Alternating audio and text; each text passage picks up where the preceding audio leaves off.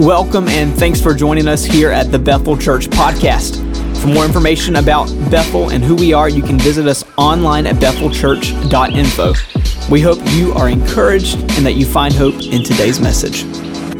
Hey guys, I am introduce myself. My name is Rich. I am a grateful believer in Jesus, and a little bit about me. He's delivered me from a lot of stuff, y'all. He is delivered me from drugs, drunkenness, anger, pride, shame, and he's still working on me because I am a work in progress. My sanctification is not complete. Amen? Amen. And I want to start off by honoring.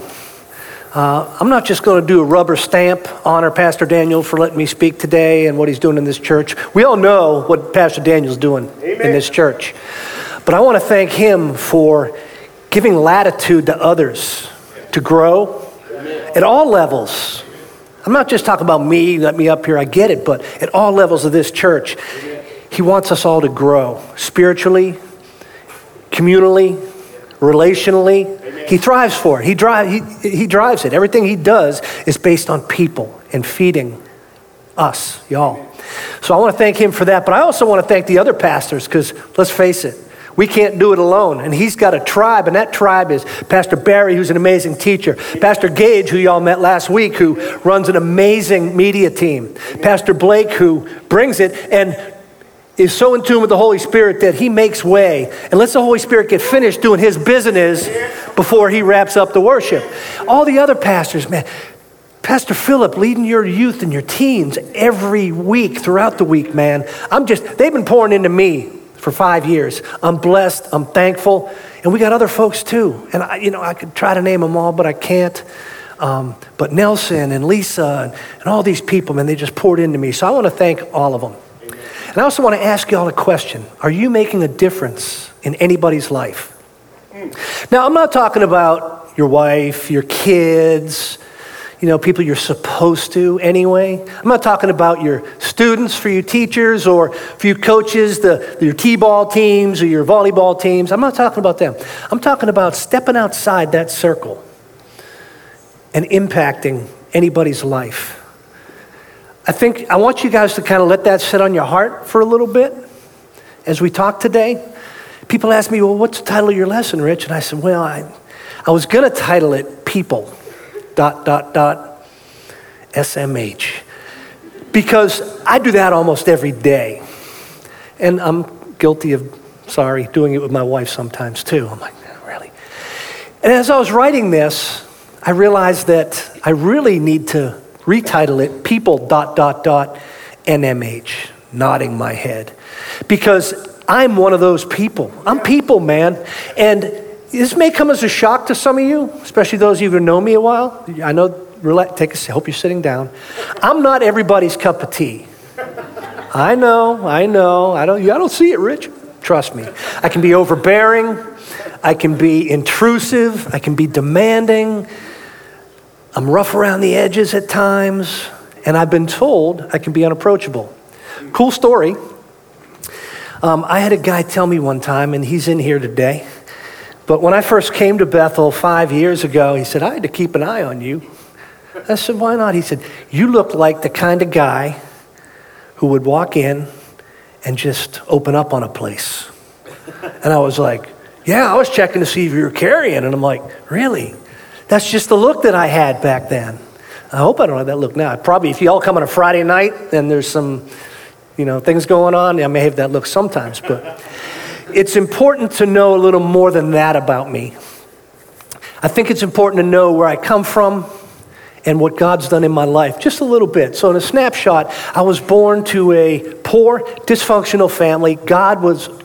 My dad was gone by the time I was 4. He was a non-functioning alcoholic.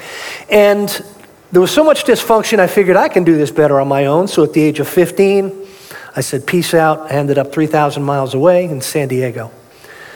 The drugs and money ran out, so I said, well, let me at least get back to where I know some people. So I went back to Boston, where I was from. The next 2 years were a roller coaster, and I figured I'd better do something, because I spent 2 years semi-homelessness, drugs, drinking. So I joined the military. I figured they'll take anybody. So I went to court, got off probation, joined the military, and would spend the next 30 years on active duty. Now, I know what you're thinking, okay, the military, you got straightened out in there. No, I didn't. What the military did is it fed into my alpha. It fed into my arrogance. What I did is I then turned the humanity into my own buffet table. I operated on a scorched earth policy. I steamrolled everybody in my path, men and women alike. I didn't care. I didn't care about feelings. I had no empathy. I had no sympathy. I was just a bad dude. I was not good. My daughters will tell you I'm all about the ships. Being a Navy guy, right? I spent 30 years in the Navy. So I am all about the ships. Fellowship, mentorship, discipleship. I even told them growing up that they had two choices, scholarship or Navy ship. And they actually, one went one way, one went the other, ironically. But I was a bad dad to some and a non-existent father to others. That created even more stuff in my life, like shame. I feel I'm a little more successful now in general because I've identified my need for people in my life. I've identified my need for discipleship in my life, in my walk, in ministry, in healing. I realized I needed that. I had trouble seeing the forest through the trees. And I needed people, but not just any people, but those on the same journey as me, with the same goals in mind. I've been a Christian for 6+ years now, and it took me the first 2.5 years to even get sober. I was still womanizing, still drinking even when I came out of the baptismal waters. I'd like to tell you that everything changed, the skies opened up like they did for Jesus, but it didn't happen.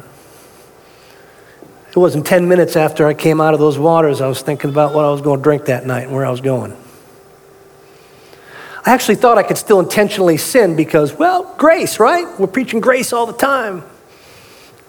Works doesn't save us and works don't unsave us, so I'm good now. But I had to kind of do a self-reflection. Is my heart really where it needs to be? Is my heart really in Jesus? Because if it isn't, works don't matter.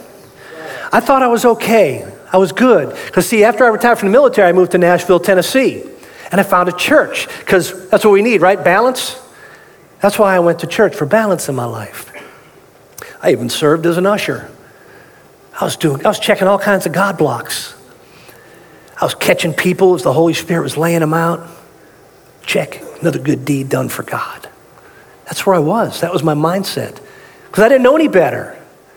Nobody locked arms with me and walked me through any sort of discipleship process. I was on my own trying to figure things out. I thought I was good to go. I was reading the Bible every day. I'd read the Gospels the whole one time. And my second time through, I got to the Matthew 7, where he was doing his Sermon on the Mount. And as I got towards the end in chapter 7, I get down to the section where it starts talking about, where he starts talking about wolf in sheep's clothing. And he starts talking about false prophets. And he starts talking about trees. And how, I'm a paraphraser, by the way, so when you see scripture, feel free to read it, but I'm going to paraphrase my way through this whole day. He talks about trees and how good trees bear good fruit and bad trees bear bad fruit. One can't, the good can't bear the bad can't bear the good. And the bad trees, they'll be cast into the fire. And I was like, ooh. In self-reflection, I was not bearing good fruit at all. So I got a question for you. What kind of fruit do you bear? And is anyone else besides you enjoying that fruit?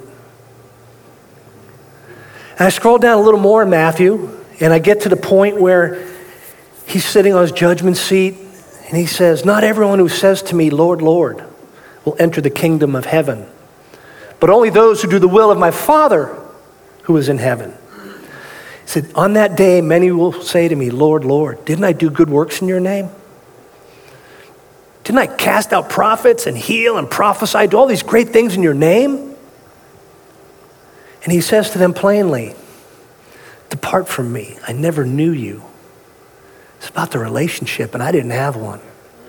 To me, this was and still is the scariest scripture in the Bible for me. I was lost. I was on an island. I needed to know him. I needed discipleship bad. And you may say, well, Rich, you were a baby Christian. I get it. You were in a new place. You were in a new church. Nobody was, you were on an island, as you just said. I said, yeah, I was. I've been going to church for 30 years. I worked the media booth on Wednesday nights. I've played in the worship team before. We're in a life group. Okay, good. I hope your fruit's good. And I'm glad that you've been a Christian for 30 years, 40 years. But my grandfather, growing up, I have never seen anybody, even today, more committed to being at church every single weekend, every single holiday. He simply didn't miss it. There was no DVRs back then. If the ball game was on, he simply missed the ball game. And he made all these sacrifices to be in church. But you know what I didn't see growing up? I never saw a Bible at his house. I never heard him utter the word to me or anybody in our company, Jesus. And you know when he accepted Jesus into his heart? On his deathbed in his 80s. See, he realized that all that going to church, all that commitment to being there didn't make a bit of difference. It made him no more Christian than sitting in a garage made him an automobile. It just didn't matter because he had no relationship. So I ask again, what are you doing for the kingdom, and are you making a difference in anybody's life? Well, Rich, I'm a good person. I'm kind of to myself. God knows my heart. I don't know how many times I've heard that. God knows my heart. Yeah. That's why that scripture scares me that I taught to you about, because he knows my heart too. And it's vile. It's still vile. I hope it's less vile than it once was, but it's not good. It's always going to be a sinner's heart. But grace, I'm thankful for that. See, we need a discipleship, people. And you know what? I'm here today because the seat's empty today. In that empty seat right on the end, I stood 5 years ago. And somebody, out of obedience to the Holy Spirit, tapped me on the shoulder and said, I don't know what your beliefs are, but the Holy Spirit told us during worship, me and my wife, just in case one of them missed it, I guess, that we needed to connect with you. Connect. I said, all right, I'm down. Cool, I believe all that. After all, the Holy Spirit told me one night while I was drinking and reading the Bible, stop serving yourself, start serving others. That's why I came to North Carolina where I didn't know anybody. So they tapped me on the shoulder, we talked, we connected. And then they locked arms with me. And they started walking through life with me. They started discipling me. They pushed me when I needed pushed. They kicked me when I needed kicked. They throat punched me when I needed throat punched. I can be a little, resistant. And they dragged me to a recovery meeting. And then they walked through life with me. And it was that one act of obedience that bore so much fruit. And I'm not talking about me. I'm talking about this. Because that, right behind me, picture that you all are seeing right now. I'm glad we had a levity moment because I didn't do too well with this one last time, first service.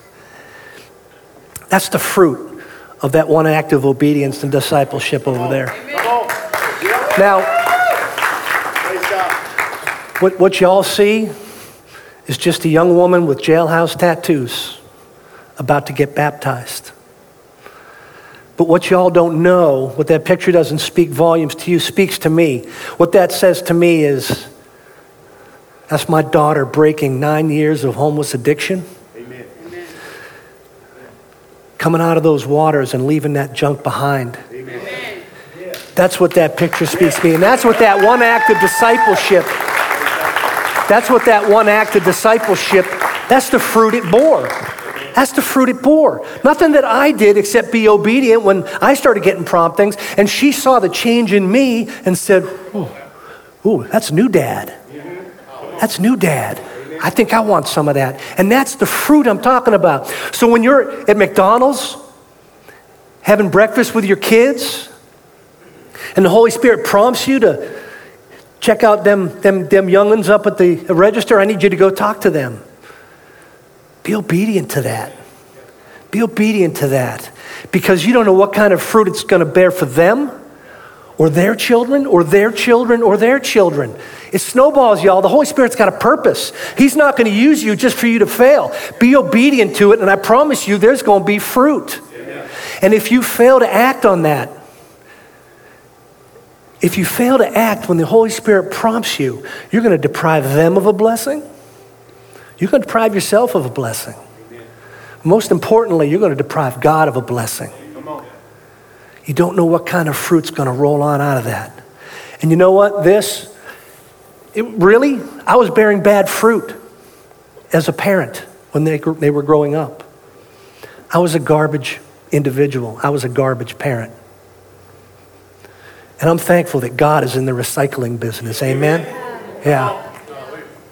That's why in Recovery Alive, well, you had to know I was going there. Don't be surprised. Right? That's why in Recovery Alive, we can't keep it unless we give it away. Amen. Because that's exactly what we are in recovery, is we're a discipleship. Yeah. Pastor Daniel, a few weeks ago, he actually texted me during worship. Did I? Sorry, it's okay.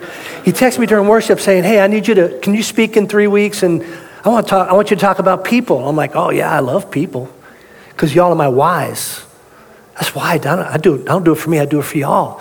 I do recovery because I want to lock arms with you and see y'all have the victories that I have. Amen. I want you to have what I have. And that's discipleship, and that's what we do. But I also know that he asked me to add an RA flavor to this because he's lived RA. Mm-hmm. And I don't know if I'm violating anything, but I'm going to tell it. He went through a process. He did a process group. And he did the work. And it changed him. It changed his family. It changed his marriage. And I can't tell any more than that because it's not my story to tell, but he's going to tell it one day. We're going to make him. Amen. That's how we do it. We're transparent.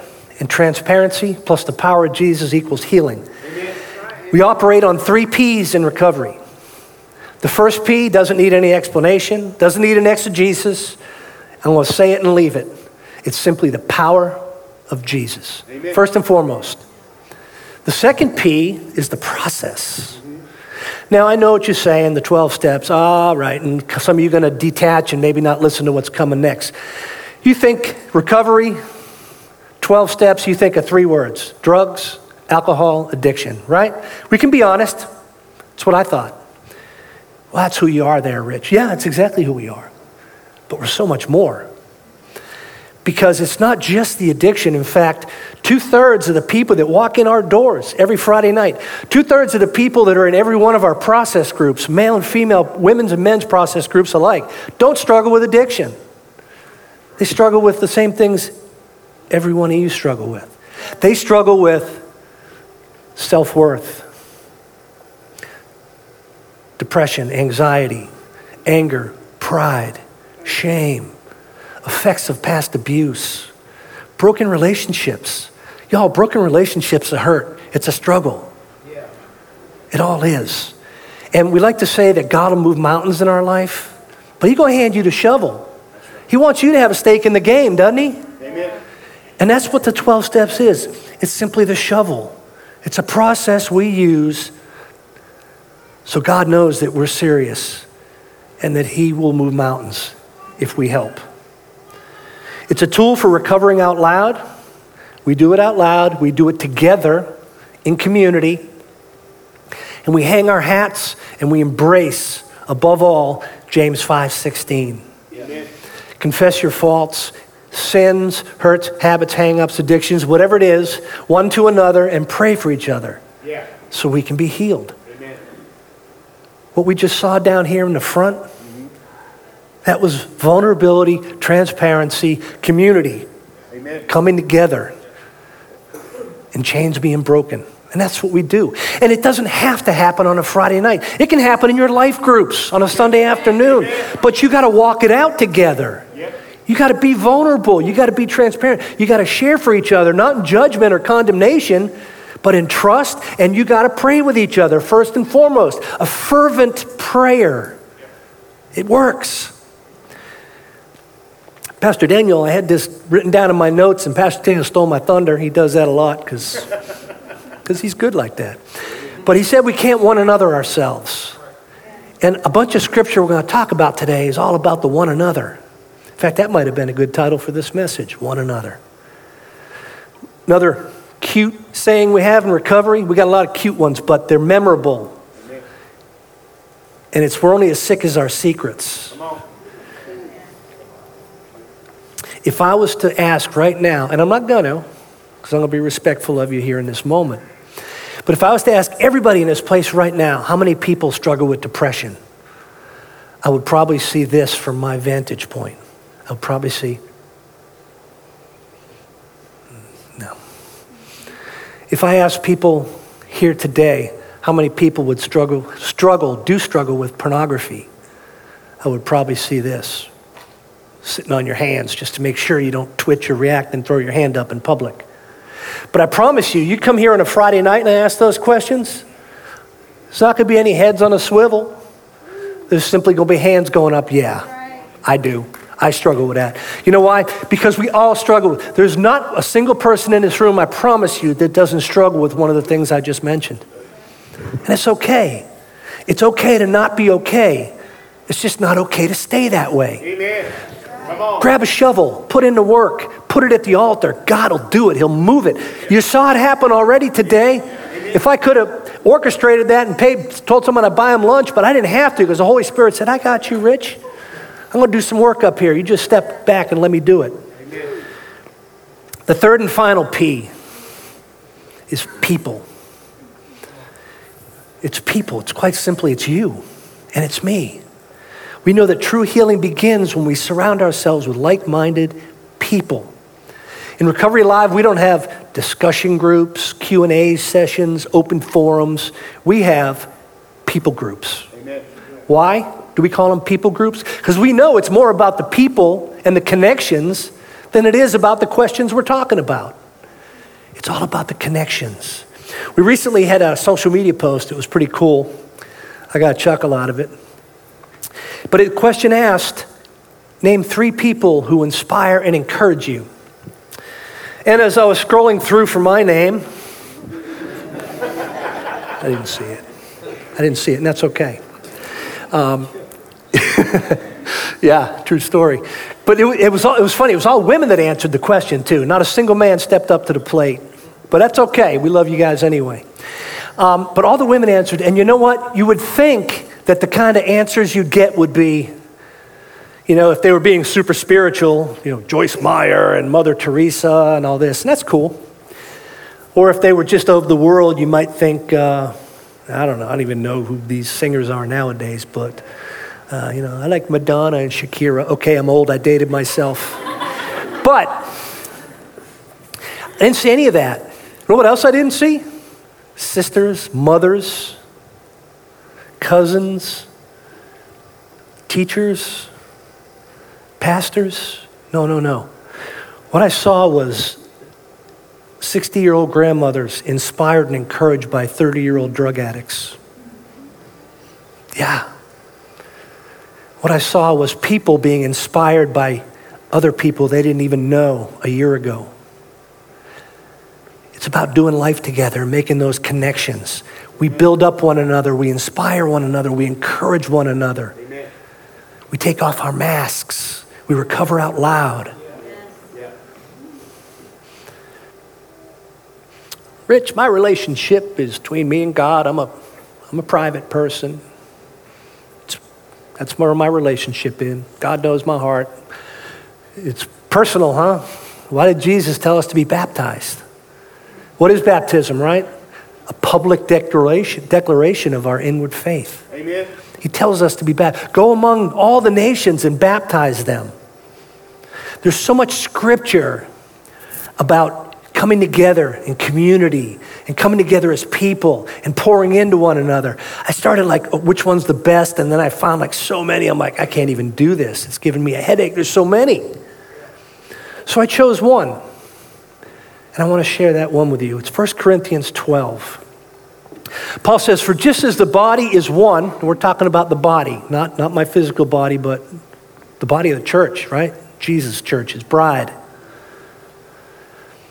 And has many members, and all the members of the body, though many, are one body, so it is with Christ. And you fast forward a little bit. It says, the eye cannot say to the hand, I have no need of you, nor the head to the feet, I have no need of you. On the contrary, the parts of the body that seem to be weaker are indispensable. The weakest shall be the strongest, right? To be first, you got to be last. The servant will be the master. Connect the dots, y'all.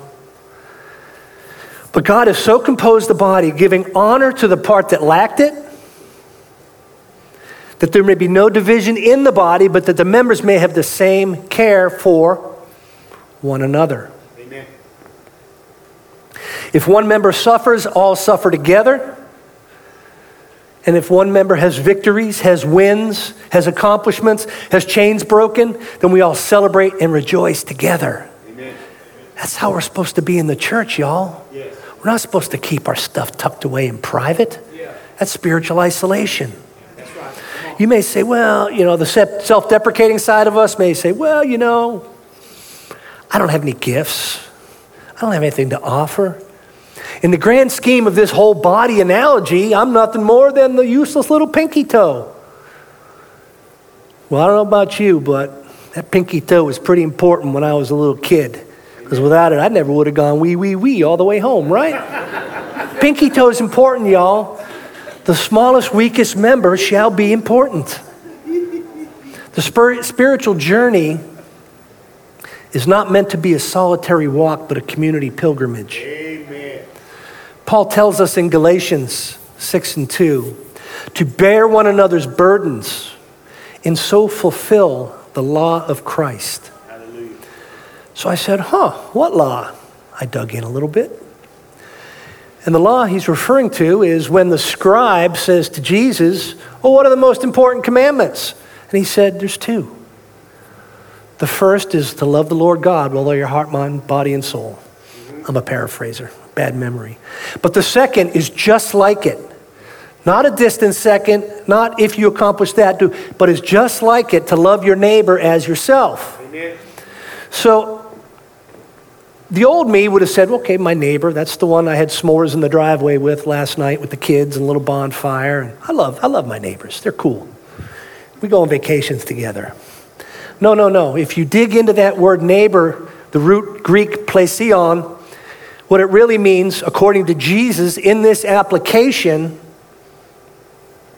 is any other man, irrespective of nation or religion.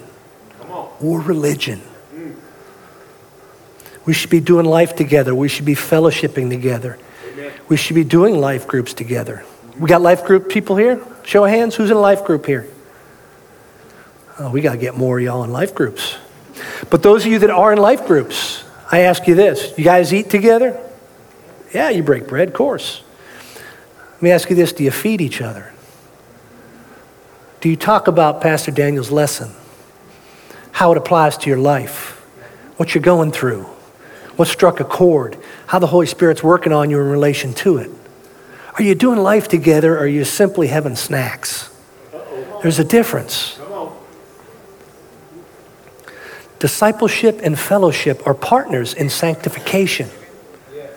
And sanctification, for those of you that are unaware of what I'm talking about, that is what happens the second you say yes to Jesus. You get sealed with the Holy Spirit.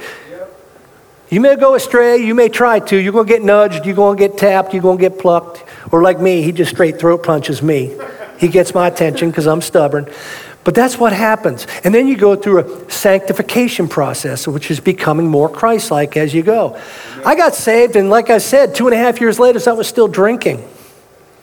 But then I started really getting throat punched and convicted. And he started taking these things from me. You may say, well, Jesus dined with the sinners. Why can't I? You're not Jesus. And what was Jesus doing? Was Jesus dining with the sinners to connect with the sin, or so the sinner could connect with him. That's right.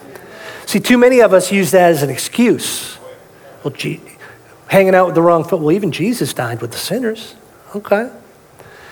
If that's you and you're telling your friends, especially the youth, the young folks, the ones that are still doing the same thing I used to be doing, that I still sometimes do, to be honest, don't be talking about Jesus and then say, yeah, I've been going to church lately and I found Jesus last week at church and it's really been transformed. Oh, would you pass that? Thanks. Just don't. Unless you're going there with a gospel mindset, all you're doing is damaging the gospel. I just assume you don't mention the name Jesus at all, unless you're there to place that name on their hearts. That's discipleship. That's evangelism. So don't justify it, y'all. Fellowship is more than one-dimensional. It's not just breaking bread together. There's so many aspects of it in the Bible. It talks about the fellowship of the gospel, fellowship of the Spirit, the Son, the suffering. But two of them really align well to what we're talking about today. That's the fellowship of the body of believers and the fellowship of love, because they're one and the same. Hebrews 10:25 tells us, let us consider how to stir up one another to love and good works, not neglecting to meet together, as is the habit of some. Y'all, if you're at home and you can't make it here, I got it. We love you. We're thankful. Hope Pastor Daniel doesn't mind. I'm going to say this, but if you're at home just because you didn't set your alarm or you didn't feel like taking a shower or I'm fine sitting at home listening, I can get my worship on in my lazy boy, you're missing the point. You're missing the point of discipleship, of fellowship, and how important it is in your sanctification.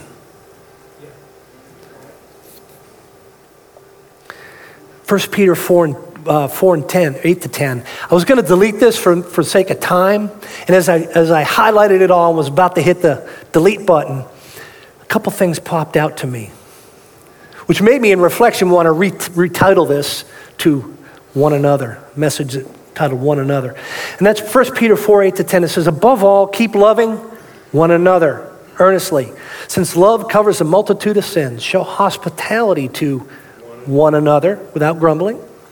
As each has received a gift, yes, you have. Yes, you have. Pray for its manifestation. Yes, you have. If you've received Jesus, you got the Holy Spirit in you. You've got some gifts. You might not know it yet. Pray about it. Come on, we'll pray with you. Release it at the altar today. As each has received a gift, use it to serve one another. Who's enjoying your fruit? As good stewards of God's grace. Y'all, we're the church, and that responsibility doesn't end 15 minutes from now when we walk out those doors. The worship team would make their way up, please. We're supposed to have people in our life. Amen. Unfortunately, people are our greatest earthly influence, both the good and the bad. And it's the bad ones that make you say, I don't trust people. I don't want to get close to anybody. I've been hurt before. Yeah. You're going to get hurt again if you start trusting people. Yep. And that's okay. Because I might hurt you. I don't know. I'm not going to do it intentionally, but you know what? I'm not perfect. None of the pastors in this church are perfect. None of these folks behind the cameras are perfect. None of this worship team's perfect. You're not perfect. Let's be imperfect together, can't we? Amen. We're meant to be together. And you know what? If somebody in church says something that alienates you, rubs you the wrong way, let's say it right. That's not church hurt. That's people hurt. Church is the body of Jesus. It's Jesus' bride. It's down the road at Princeton Church of God. It's at Briar Creek Assemblies of God, if there is one, I don't know. But it's the body of believers. It's his bride. That's the church. So if you try out for the worship team and Blake says, we love you, but take it with love like it's intended. Don't take that and take your Bible under your arm and say, I'm going to another church. I've been church hurt. No, that's really pride. But if somebody truly does hurt you, just chalk it up to hurt people, hurting people. Because we're all going to do it. But we're at the right place, aren't we? Amen. Aren't we at the right place to help cure us of that and heal us of that? We're all going to have Jezebels in our life. We're always going to. But don't be like Elijah. Don't go running off in isolation. Because by yourself, you're not very strong. That's right. Come on. But when you come together and lock arms, that's when we're strong. Will you guys stand with me, please? I want to ask you again if you're making a difference in anybody's life outside of your supposed to circle. And if you're checking the church block on Sunday and then Monday through Saturday living in the world, you're just living in spiritual isolation. That's not where we're meant to be. And then when we do get hurt, that spiritual isolation puts us in a place where more stuff gets piled on us by the enemy, more stuff like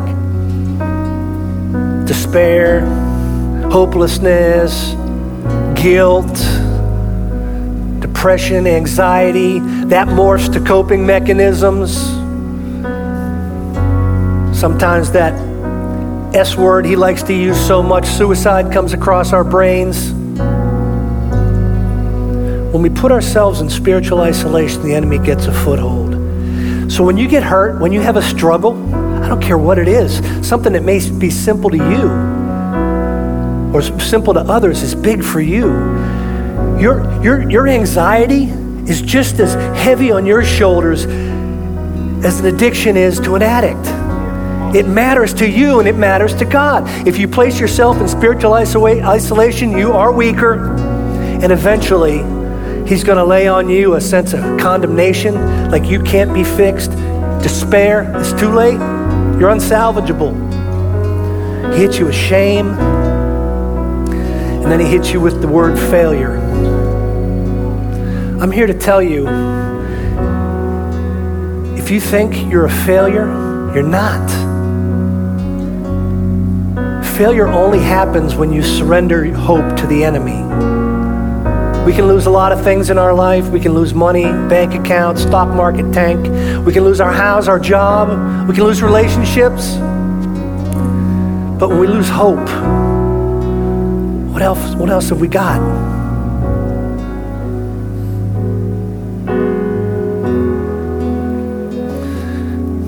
Oh, we can't do it ourselves. If we would, we'd have done it already. If we could do it ourselves, we'd have no need of Jesus. But we're here because we know we need Jesus. So I want to pray together today. And while we're praying, in the middle of it, we're going to pause. And I want everybody just to reflect, meditate on God for a moment. One thing that you're struggling with, that you know you're struggling with. Maybe you've shared it with people, maybe you haven't. But one thing I want you to ask God to speak to your heart about. We're going to pray a little. We're going to pause and meditate, and the worship team's just not going to sing yet while we pray, I hope. But let's pray together. Let's bow our heads. Father God, I thank you that your word is true.